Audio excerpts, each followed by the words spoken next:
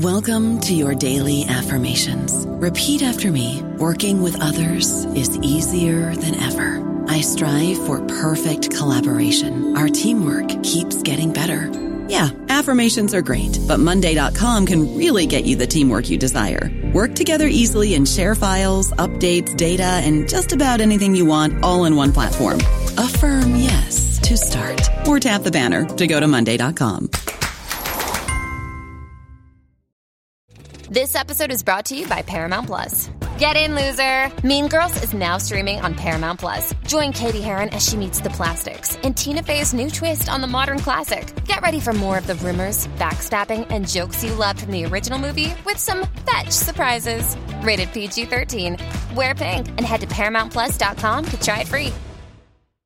Hello, it is Ryan, and we could all use an extra bright spot in our day, couldn't we? Just to make up for things like sitting in traffic, doing the dishes, counting your steps, you know, all the mundane stuff. That is why I'm such a big fan of Chumba Casino. Chumba Casino has all your favorite social casino-style games that you can play for free anytime, anywhere with daily bonuses. That should brighten your day a little. Actually, a lot. So sign up now at ChumbaCasino.com. That's ChumbaCasino.com. No purchase necessary. VGW Group. Void where prohibited by law. See terms and conditions. 18+. Hello, everybody, and welcome back to the New Books Network. I'm Marshall Poe, the editor-in-chief of the network, and each week we scour the internet looking for interesting new books, and we interview the authors of those books. This week I'm very pleased to say we have Dorothy Crawford on the show, and we'll be talking about her book, Virus Hunt, The Search for the Origin of HIV. Most people think of history as the history of humans, and I think quite properly, but there are histories of other things. And Dorothy has written a book about one of those other things, namely the HIV virus. And in so doing, she has kind of expanded the boundaries of history, because yes, as I say, viruses too have histories. And this one is very interesting, and so is the detective work that went into finding out when it jumped to humans, and in fact, when it first invested, if I might put it that way, chimpanzee populations in Africa. Some of the mechanisms and techniques that the biologists who are at the center of our story used are going to be a little bit unfamiliar to everybody, but I think that in the course of time, we'll be able to explain them so that the story becomes clear. In any event, I want to thank Dorothy for writing the book, and I want to welcome her to the show. Welcome to the New Books Network, Dorothy. Well, thank you. That's very kind. Dorothy, could you begin the interview by telling us a little bit about yourself? Yes. Well, I qualified in medicine as a doctor, but fairly quickly went into research and became a research virologist. I've worked all my life, all my professional life, on a virus called Epstein-Barr virus. So I don't want to give the impression that the work in this book is my work, because it isn't, actually. It's the work of colleagues. So obviously I've always kept an interest in HIV, and I did a little bit of work on it at the beginning. But I'm a research virologist working on this herpes virus, Epstein-Barr virus. I had the chair of medical microbiology at the London School of Hygiene and Tropical Medicine. And then in 1997, I moved to Edinburgh to take the chair of medical microbiology at the university there. Mm-hmm. I don't quite remember how I got into writing popular science books. Anyway, it's a long time ago. But I wrote one, and after every one I write, I say, right, that's it. Don't anybody let me write another book. But somehow I just seem to get into it again. I don't seem to be able to stop. So this is my third popular science book, I think. And I've written others about the history of medicine in Edinburgh, for example, as well. Mm-hmm. I keep promising my wife that I'll never write another book. And I keep promising myself that I'll never write another book, because I know they just don't pay. I don't have. I'm not that bothered about that, but it's just so exhausting, sort of draining. Somehow. Yeah, it really is. Absolutely. The whole thing. But, you know, and having said that, I obviously enjoy it because I keep doing it. Yeah, there's something in it. It's sublime, I think, is what we would call it. Writing books is sublime. Yeah, it is painful nice when but it rewarding. All right. Could you tell us why you wrote Virus Hunt, The Search for the Origin of HIV? Yes, well, as I say, it's not the virus I work on, but I did do some work on it very early on in the 1980s, and then I carried on with my own virus. But so it was actually when I moved to Edinburgh, and there was a specific, it was stimulated by going to a talk by Professor Paul Sharp, who features in the book. He's an evolutionary biologist, and he's the one who's put all the evolutionary trees together for HIV and discovered where it came from and when it jumped to humans and things. So I was just so excited by this talk I went to and absolutely fascinated by the sort of detective story that he told of work over 30 years or so that finally tracked down, where the virus came from and when it jumped to humans and then what it did after that. I just thought it would make an absolutely fascinating book. Well, it did make an absolutely fascinating book. Well, thank you. I'm glad to hear this. Yeah, the best way to write a good book is to start with a good story and good material. I think that's right, so you deserve a lot of credit for that. You picked a really good one. Why? Let me ask this: why? One might ask, do we really care about the origins of HIV? I mean, I can understand spending a lot of money on the cure and things, but who cares where it came from? Well, I think we should care a lot about where it came from because if we're ever going to try and stop another such thing happening, we need to know exactly where it came from and, how it got into the human population. And in this particular case, because it had been around for so long in Africa before we ever discovered it, it was actually very difficult to trace it back. But, if we don't know where they come from, it's like the flu virus, for example. We know that it comes from birds, a new strain of flu, and therefore we can monitor what's going on in birds and predict when we might get another pandemic.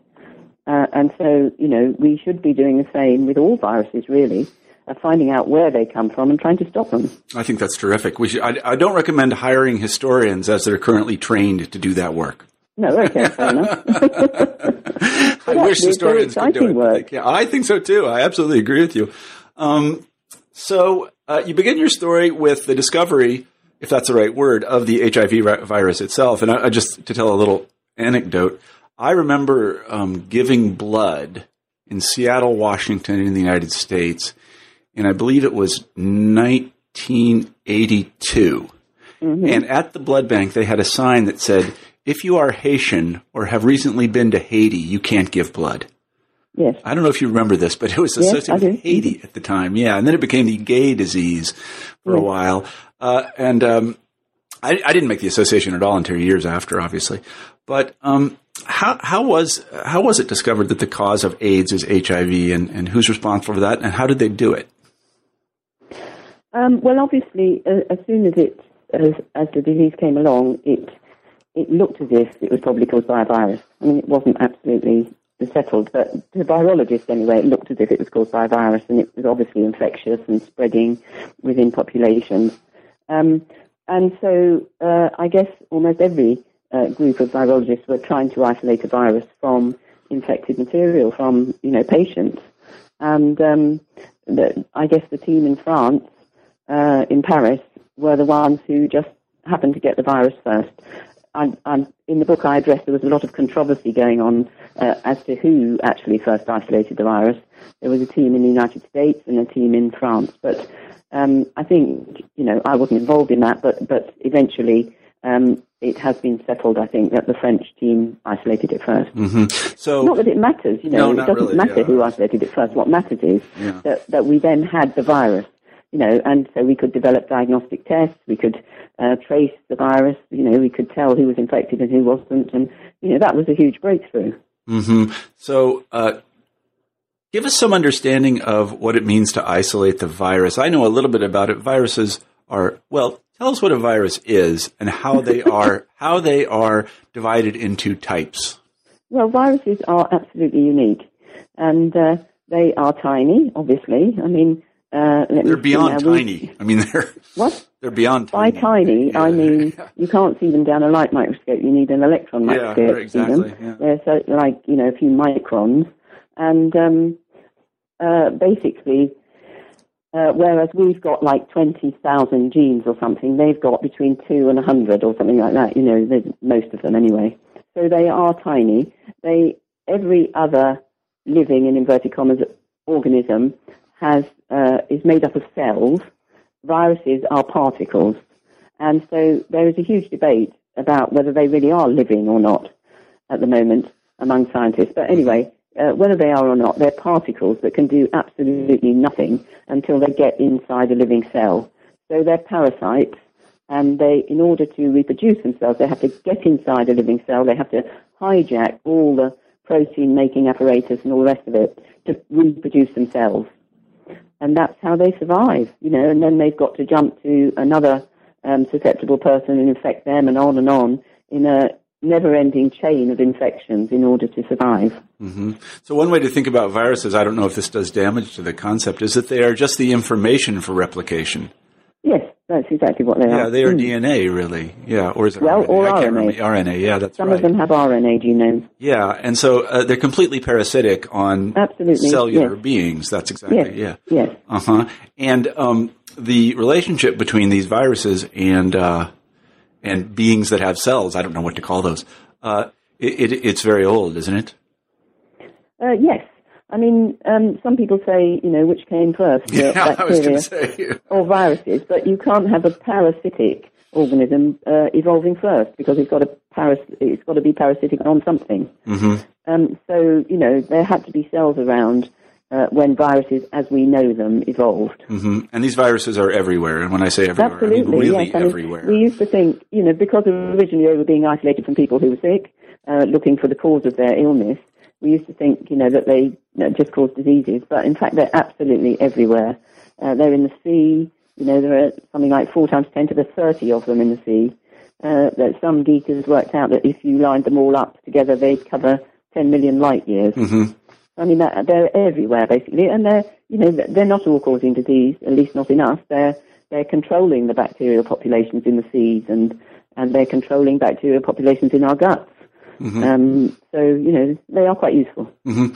There's something remarkably admirable about their simplicity and beauty, I think. I mean, obviously they're terrible when they cause disease, but I think they're absolutely fascinating. I wouldn't have spent my whole life working on them if I didn't. They are they're incredible. Yeah, they are. I mean, the word clever, one shouldn't say, because, they don't know. They haven't got a brain. They're not working things out, but they're fantastic. Right. The way that they spread from one person to another is absolutely essential for their lifestyle. Otherwise, they'll just die out. And the ways that they have evolved to spread from one person to another is extraordinary. Yeah. Well, I mean, you mentioned how they spread and things like this.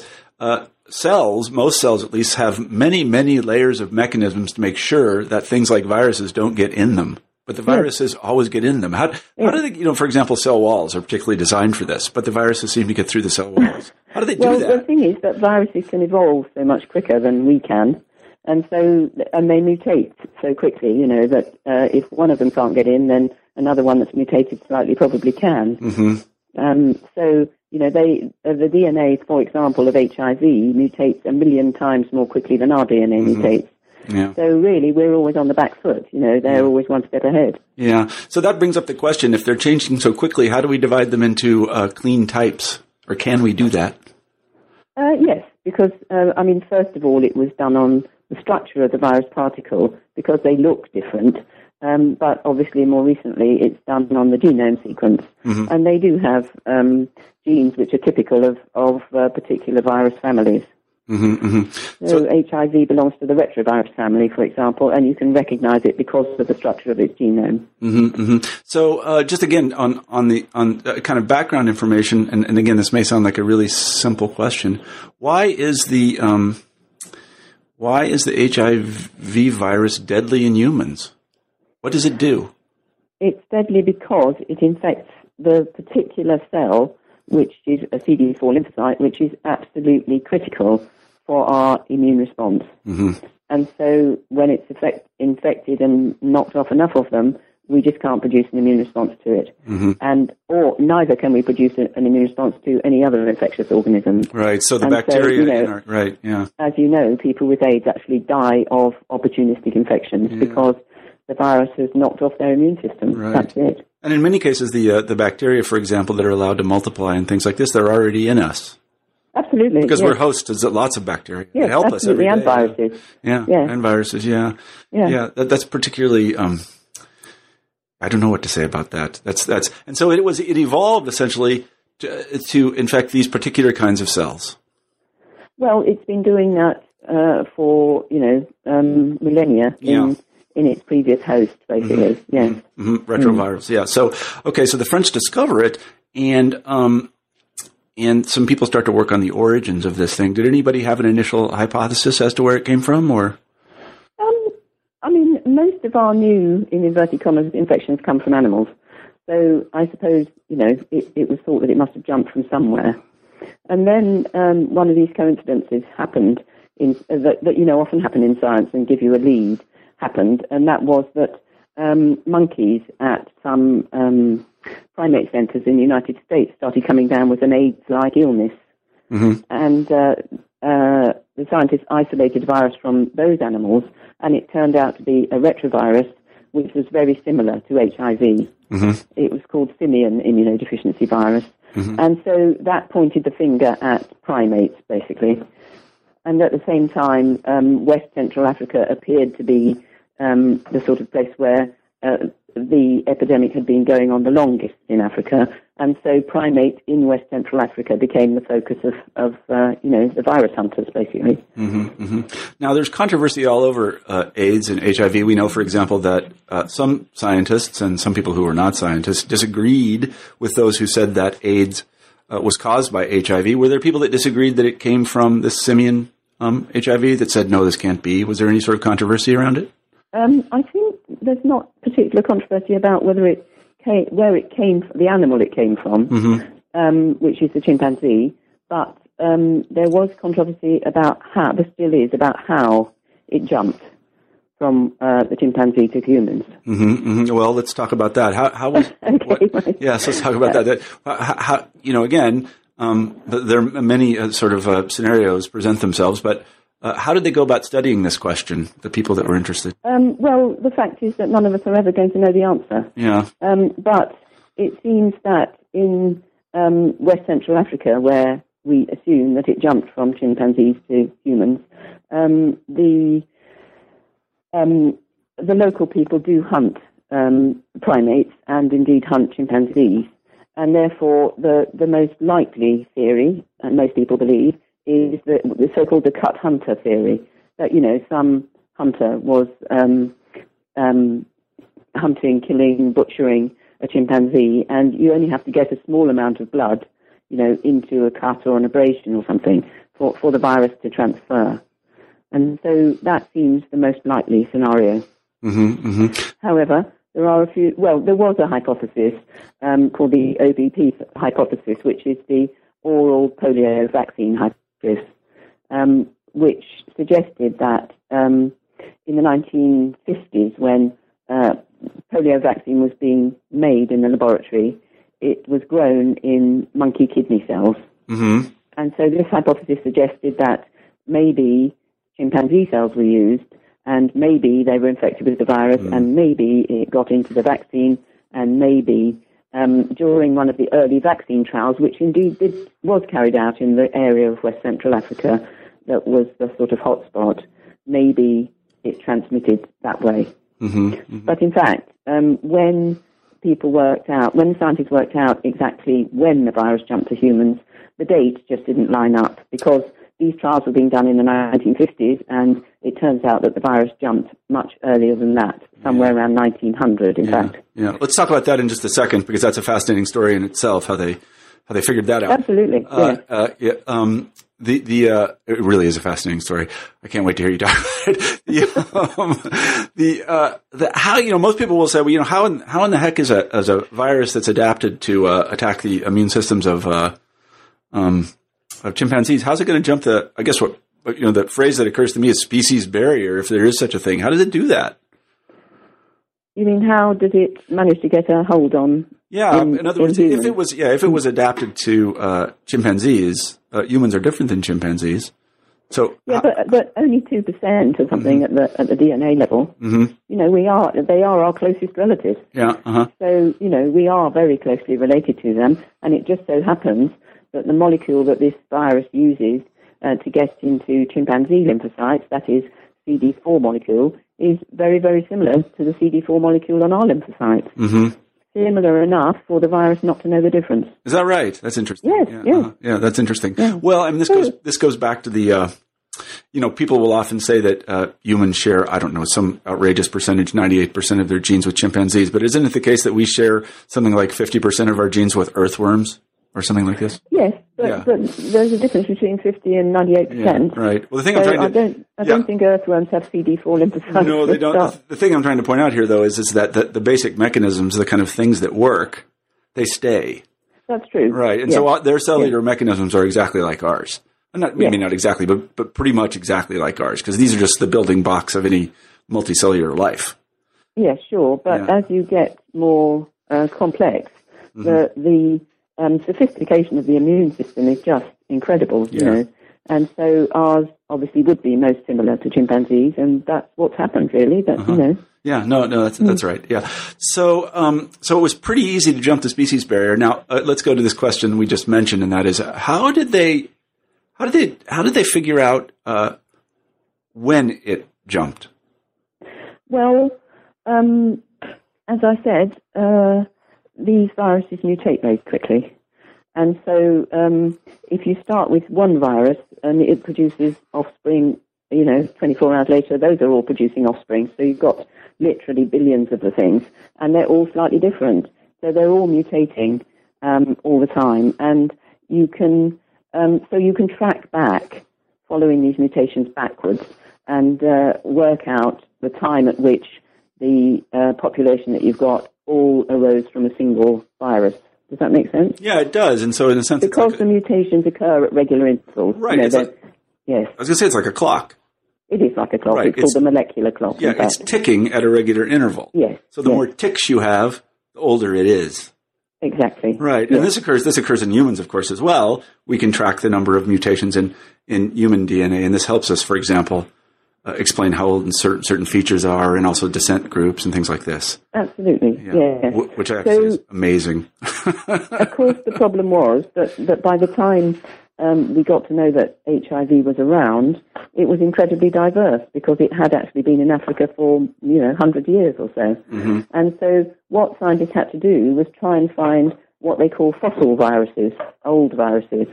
And of course, unfortunately, viruses don't leave fossils, but what they were looking for was viruses that had, like insects preserved in amber. They'd been preserved from earlier times.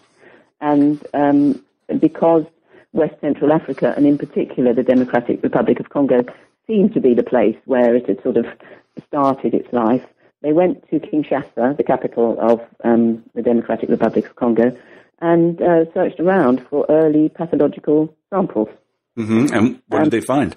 Well, unfortunately, they'd had a couple of wars, and their electricity had not been working for a while, and so they'd lost all their early blood samples that had been stored, for example. And eventually they found one collection of blood samples which had been taken in the Democratic Republic of Congo but had been stored in the United States. And just one of those samples was HIV positive. Mm-hmm. And that was a sample taken in 1959. And they managed to rescue virus sequences from that. Mm-hmm. But in order to compare, you really need two. So then they found one in the Democratic Republic of Congo in a pathological sample, a biopsy of a lymph node that had been taken from somebody in 1960. And those don't have to be stored frozen. They were just stored at room temperature. So they managed to get a virus out of that. And comparing those two showed that already by 1960 they were pretty diverse. Mm-hmm. And the number of mutations that were different between the two of them could be used to trace back to say that it probably jumped around 1900. Mm-hmm, mm-hmm. Yeah, I see. It's kind of incredible bit of detective work. Really. Yeah, it's kind of like triangulation in a certain way, if you think about it like that. And so they trace it back to this place, Congo, the Democratic Republic of Congo. I can't remember what they're calling it now. And to around 1900. Well, no, that's not quite correct, because the earliest virus they found there was 1959. Mm-hmm. Did I say? Yes. Yeah, you did. And so using those viruses, they traced the origin or the jump back to 1900. But that's not to say that happened in Congo. Kinshasa. In Kinshasa. It happened, they now think, in the southeast corner of Cameroon. Mm-hmm. And why is that? because having isolated lots of viruses from primates, they pointed the finger at the chimpanzee, and one particular subspecies of chimpanzee seemed, this is work that's done on captive chimpanzees, you know, so one particular subspecies seemed to be the one that had the virus most related to HIV, and this group then decided to do field studies on these animals in the wild to see whether they carried the virus, which was obviously important.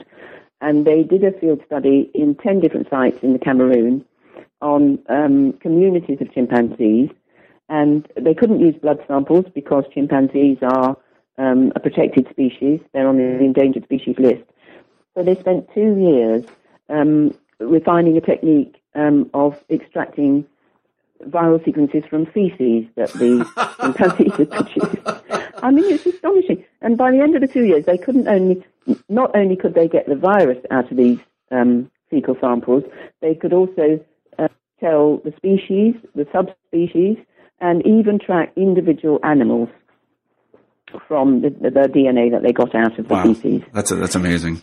Yeah, absolutely. Yeah. So they found in their 10 different communities of chimps, 5 of the communities had animals that carried the virus, and just 2 had 2 of the communities had animals that carried the virus that was most similar to HIV. That they said, you know, that it had to be the direct ancestor of HIV. And these 2 communities of chimpanzees lived in the very southeast corner of the Cameroon. So there you are. It's quite astonishing. I think they'll be coming up with the actual chimpanzee any minute now. It's pretty amazing. So what is that? What happens to chimpanzees with HIV? How do they? Well, that's an interesting story actually, because normally, if an animal has been infected by a virus for a very long time, a balance is sort of, you know, and so the virus generally doesn't cause a serious illness. And one might expect, for example, that HIV in hundreds of years' time will cause a less severe illness in humans. But anyway, and this is due to, just to sort of fill in the blanks here. This is due to selection. Absolutely. Yeah. So there's some individuals that are born. To the advantage of both the virus and the humans. You know, that the virus, if it kills its host, it has to move on. So it's in its interest not to. And obviously it's in the interest of humans not to be killed by it. So I thought a balance is struck normally. But as it turns out, chimpanzees do get an AIDS-like illness with this virus. And to complicate the story more, this seems to be because it's actually quite a recent infection of chimpanzees. And when the molecular biologists looked at the genome of the simian immunodeficient virus in chimpanzees, they discovered it was actually a hybrid of 2 monkey viruses.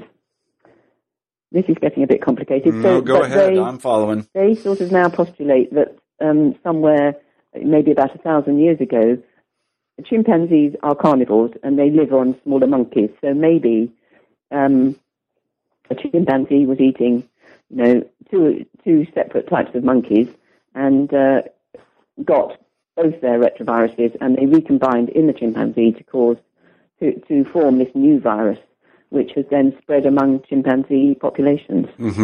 So just to rehearse a little bit, in the interest of clarity, yes, I'm trying to think where to start. So we know this population of chimpanzees has something a little bit like human HIV. We'll call it simian HIV. We know that they passed it to humans somewhere in Cameroon, probably around 1900. And then we're speculating that it's a young infection because it hasn't reached what we might call an equilibrium in the population. In other words, it hasn't reached that stability that we see with lots of viruses, because it's not in the interest of the virus to kill all the hosts, obviously. So there would be adaptation on the part of through selection on the part of the chimpanzees.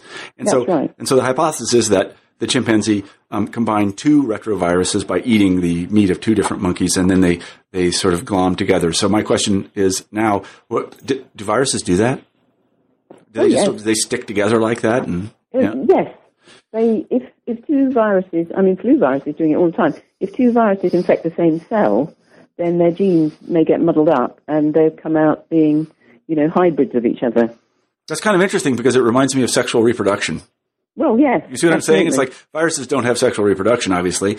No, would be the next best thing. Yeah, viruses just have us beat in every way, don't they? They have, But I mean, just for the listeners, because our genes will change as a result of a mutation, but they also change as the chromosomes change as a result of recombination and things like this. And what we're talking about here is a mechanism, an accidental mechanism, aren't they all accidental, that the viruses have come upon to actually take advantage of recombination in addition to mutation.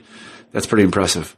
And HIV is doing that as well. I mean, if one individual, it's quite common. There are all these recombinant forms, so-called, of HIV circulating now, which means that one person got infected by two different strains of the virus, and they recombined in that person to form a third strain, basically. Mm-hmm. So, can we take the story back any further than the agglomeration of these two retroviruses, say 1,000 years ago? Is there any way to take it further? I don't think so, really. I mean, that event hasn't been timed very accurately. Mm-hmm. I'm just trying to remember the names of the two monkeys. One was called the spot-nosed monkey, I think, and the other I can't remember. Anyway, some kind of a mangabe, I think. Mm-hmm. And so, obviously, the genomes of those viruses have been looked at, and it's quite clear to see that bits of those viruses are present in the chimpanzee virus and also in the human virus. Mm-hmm, mm-hmm. Yes, but exactly timing these things it gets more difficult as you know, as it goes further and further back, really. Mm-hmm, mm-hmm. So let me ask this. How does all this historical knowledge help us deal with HIV today? Well, it's background understanding, really, isn't it? And if you were asking me how it helps us, stop the epidemic in its tracks or things like that, maybe the answer is it's not awfully helpful. But it is very important to know what these viruses are doing out there, because at any minute another one may jump. Mm-hmm. I mean, I haven't mentioned it yet, but there isn't just one HIV. In fact, there are 12 of them, and each one has jumped separately from primates to humans. Mm-hmm. And so, it's not just a one-off event. It happens in these places. And so it might happen again tomorrow.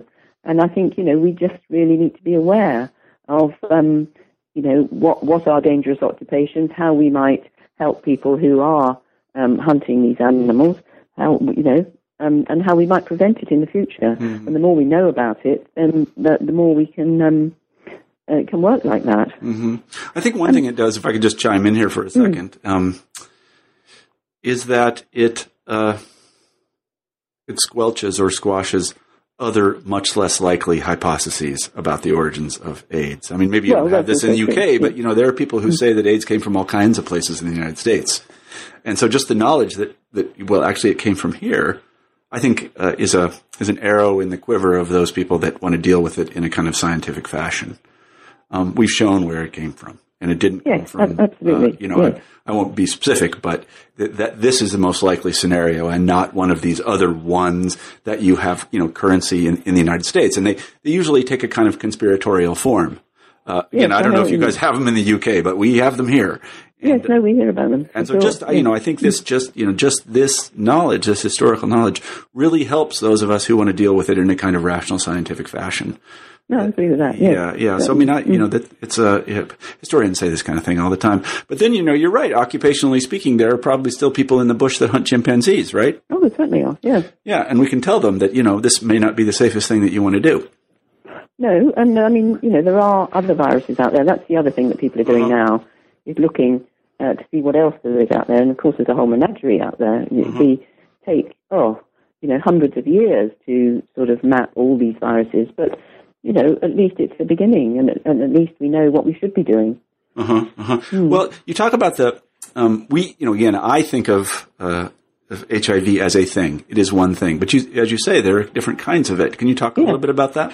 Yes. Well, there's HIV-1 and HIV-2, which are really quite okay. They're both retroviruses, but they're quite different from each other, and they came from different types of animals. So HIV-1 and its whole family came from the chimpanzee, while HIV-2 came from the sooty mangabey monkey.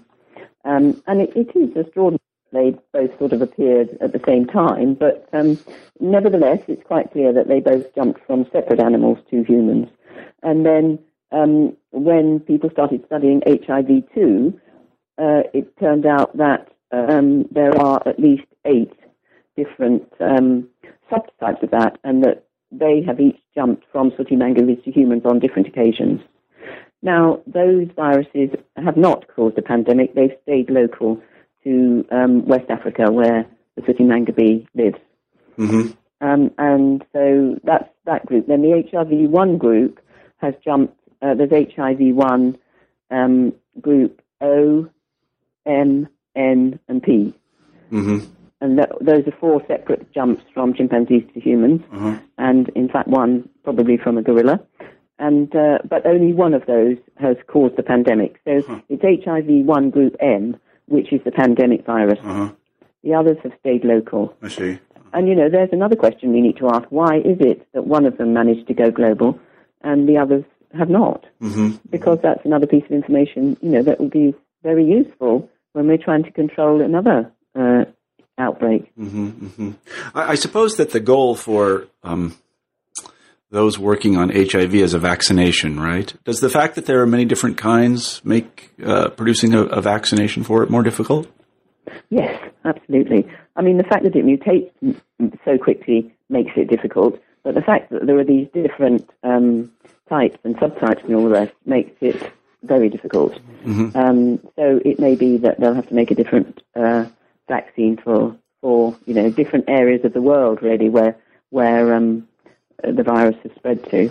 But we just don't know, really. And then, actually, that's what I was going to say about knowing about these ancestral viruses that we were talking about.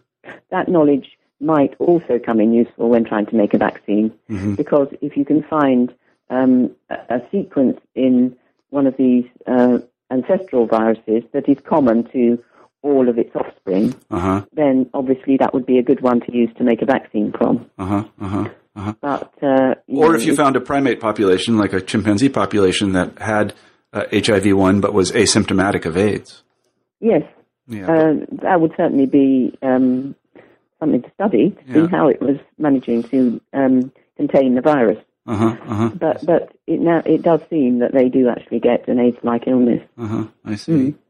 So as far as the vaccine is concerned, it's really, I don't think we can be all that optimistic. Certainly not for the near future, anyway. Well, that's sad.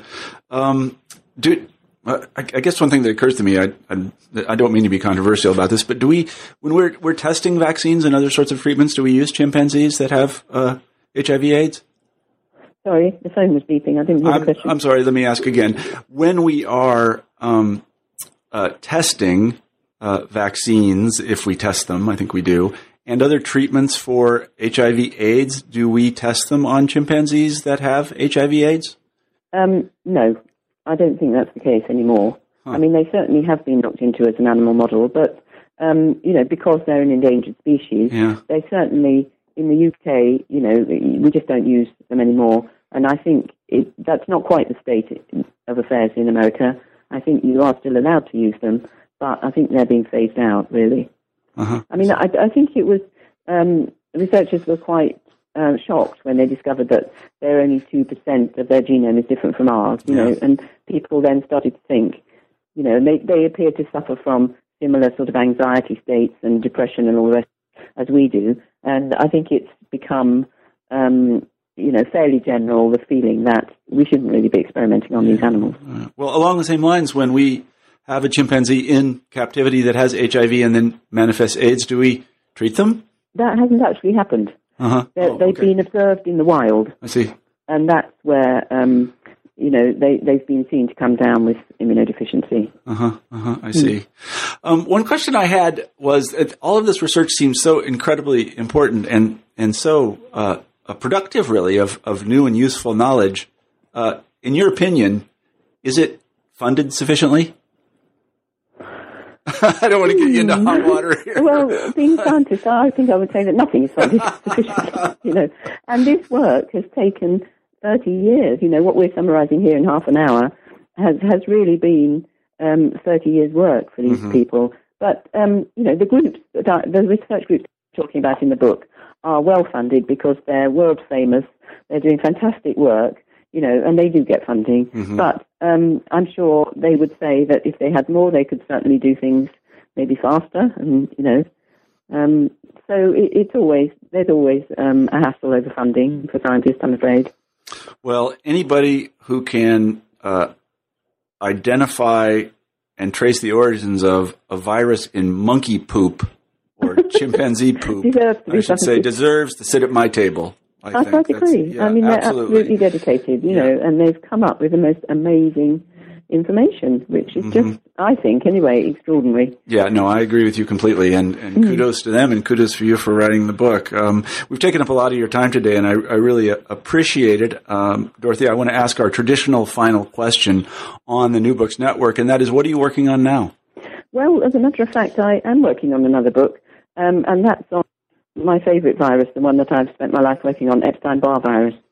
I'm writing it with a colleague, because it's the 50th anniversary of the discovery of that virus next year. It was the first human tumor virus to be discovered, and we're writing the book to be launched at the 50th birthday party that we're going to be running for the virus. Well, so I hope people will come along. Well, I hope we can interview you again, because you've been really terrific, and I really enjoy these sorts of stories. And I think that people should know more about this kind of stuff. Well, absolutely, and I've enjoyed talking to you as well. All right, great. Well, today we've been talking with Dorothy Crawford about her book, Virus Hunt, The Search for the Origin of HIV. I want to thank everybody for listening to this podcast. I'm Marshall Poe, the editor-in-chief of the New Books Network, and again, thanks. But I especially want to express my appreciation for Dorothy Crawford for being on the show today. Thanks, Dorothy. Thank you very much. I've enjoyed it. Okay, bye-bye. Bye.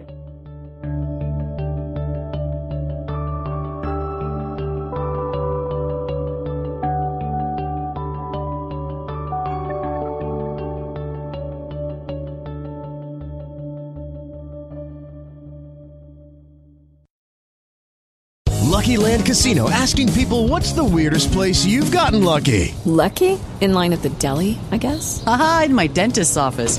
More than once, actually. Do I have to say? Yes, you do. In the car before my kids' PTA meeting. Really? Yes. Excuse me, what's the weirdest place you've gotten lucky? I never win and tell. Well, there you have it. You can get lucky anywhere, playing at LuckyLandSlots.com. Play for free right now. Are you feeling lucky? No purchase necessary. Void where prohibited by law. 18+. Terms and conditions apply. See website for details.